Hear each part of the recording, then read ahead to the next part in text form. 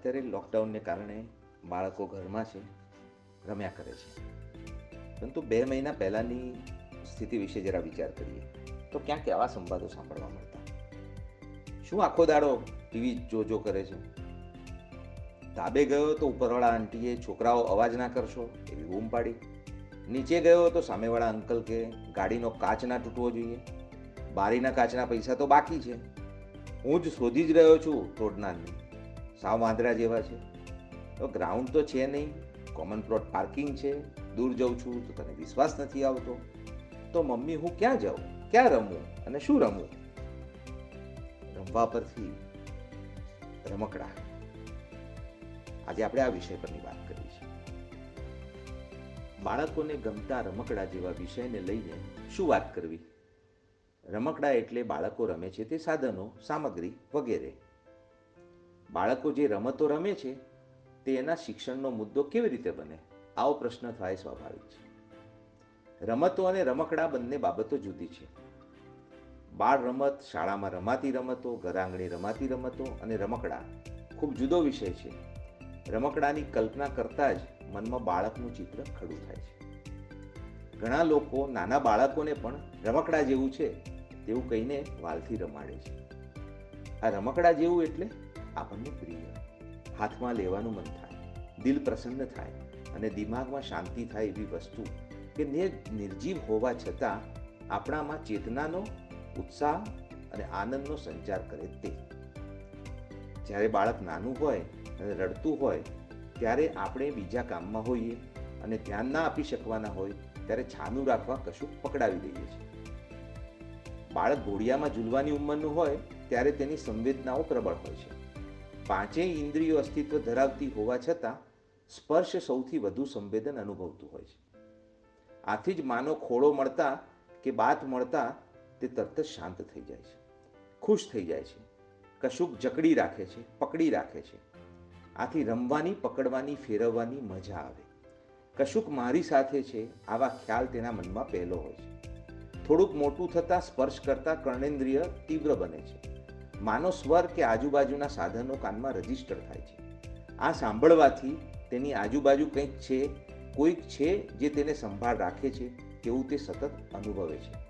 આંખો બંધ રાખીને ભલે ઘોડિયામાં પડી રહ્યું હોય છતાં થોડા થોડા સમયે હુંકારા બોલાવી કોઈ હોંકારા દે તેવું ઈચ્છે છે. આથી થોડાક મહિના જે રમકડાથી આનંદ મેળવતું હોય, શાંત રમતું હોય, તે બાળક તે ફેંકી દે છે, છોડી દે છે. તેના માટે જૂનું નથી થતું, પરંતુ તેની સ્પર્શ સાથે કર્ણેન્દ્રિય સજાગ થઈ હોવાથી તેની ઝંખના તેવા પ્રકારની રહે છે. આથી જ તો તે નાનું હોય ત્યારે કોઈ પણ વ્યક્તિ તેડે, વાલથી બુચકારે ત્યારે શાંત રહે છે. આથી આ અવસ્થામાં બાળકને કર્ણપ્રિય રમકડા આપવા જોઈએ. તે રમવામાં તેમને આનંદ આવે છે. ઘૂઘરા, ખંજરી જેવા અવાજ કરતા રમકડા આ ઉંમરમાં વધારે ગમે છે. થોડાક મહિના પછી ઘૂંટણી એટલે 4 પગે ચાલતું બાળક પોતાના જેવી ચંચળતા ઈચ્છતું હોય છે. તેને પણ આમ તેમ ફરતું, દોડતું, ચાલતું રમકડું ગમે છે. ઘરમાં દાદા દાદી કે મમ્મી પપ્પાને હરતા ફોરતા જોઈને તેને પણ એક જગ્યાએથી બીજી જગ્યાએ જવું, દોડવું ગમે છે. સાથોસાથ પોતાની જેમ જે રમકડા સ્થાન બદલી શકે એટલે મૂવમેન્ટ ધરાવતા ગાડી, સાયકલ, ચકરડી જેવા રમકડા તેને આનંદિત કરે છે. ભલે ને તે અવાજ ન કરતા હોય, દેખાવડા ના હોય, છતાં તેની ગતિ સૌથી વધુ આકર્ષિત કરતી હોય. બાળક ચાલતું થાય ત્યારે ઘરનો ઉમળો ઓળંગીને શેરી કે મોહલ્લામાં પ્રવેશે છે. આસપાસની દુનિયાથી વાકેફ થાય છે. પ્રકૃતિના જુદા જુદા સ્વરૂપોને નિહાળે છે. આથી સ્પર્શ પછી કર્ણ અને પછી દ્રષ્ટિ દ્વારા રમકડાને જોતો થાય છે. આ ઉંમરમાં બાળક રમકડાનું કદ, આકાર, રંગ જેવી બાબતોને પ્રાધાન્ય આપે છે. દ્રષ્ટિનું તત્વ ઉમેરાતા રંગોની પસંદગી અને કદ વિશે સભાન બને છે. આથી 3 થી વધુ વયના બાળકોના રમકડા માટે પસંદગીનું તત્વ બને છે. અગાઉ સગા સંબંધી કે મા બાપ દ્વારા આપવામાં આવેલ રમકડાથી રમતું બાળક ગમો કે અણગમો સ્પષ્ટ કરતું થઈ જાય છે. પોતાની આસપાસની દુનિયાને જોઈને પોતાની દુનિયા વિશેના ખ્યાલો રચાવવા માંડે છે. આથી રમકડું રમતું બાળક જાતે રમકડા બનાવવા પ્રેરાય છે. જો તેને બનાવવા માટેની અનુકૂળતાઓ ન સાંભળે તો ઉપલબ્ધ રમકડાનું મિકેનિઝમ સમજવાનો પ્રયાસ કરે છે. આ પ્રયાસના ભાગરૂપે રમકડાને મચેડે છે, ખોલે છે, જેથી તે ક્યારેક તૂટી પણ જાય છે. જેને આપણે બાળકોનું રમકડા તોડી નાખે છે તે રીતે જોઈએ છે. આપણે પરિણામી અસર સ્વરૂપે તૂટેલું રમકડું જોઈએ છીએ, પરંતુ એ બનવા પાછળની પ્રક્રિયાને પકડી શકતા નથી, જે બાળક પણ પકડવા માગે છે.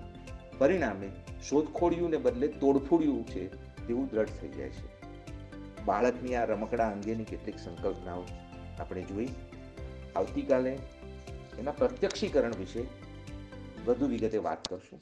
ત્યાં સુધી આપણી આસપાસ જે પણ બાળકો હોય અથવા તો આપણે રમતા હોય, આપણને ગમતા હોય, એમાં રમકડાના વિશેના ખ્યાલો આપણા મનમાં ચોક્કસથી ઉભરી આવશે. જય હિન્દ.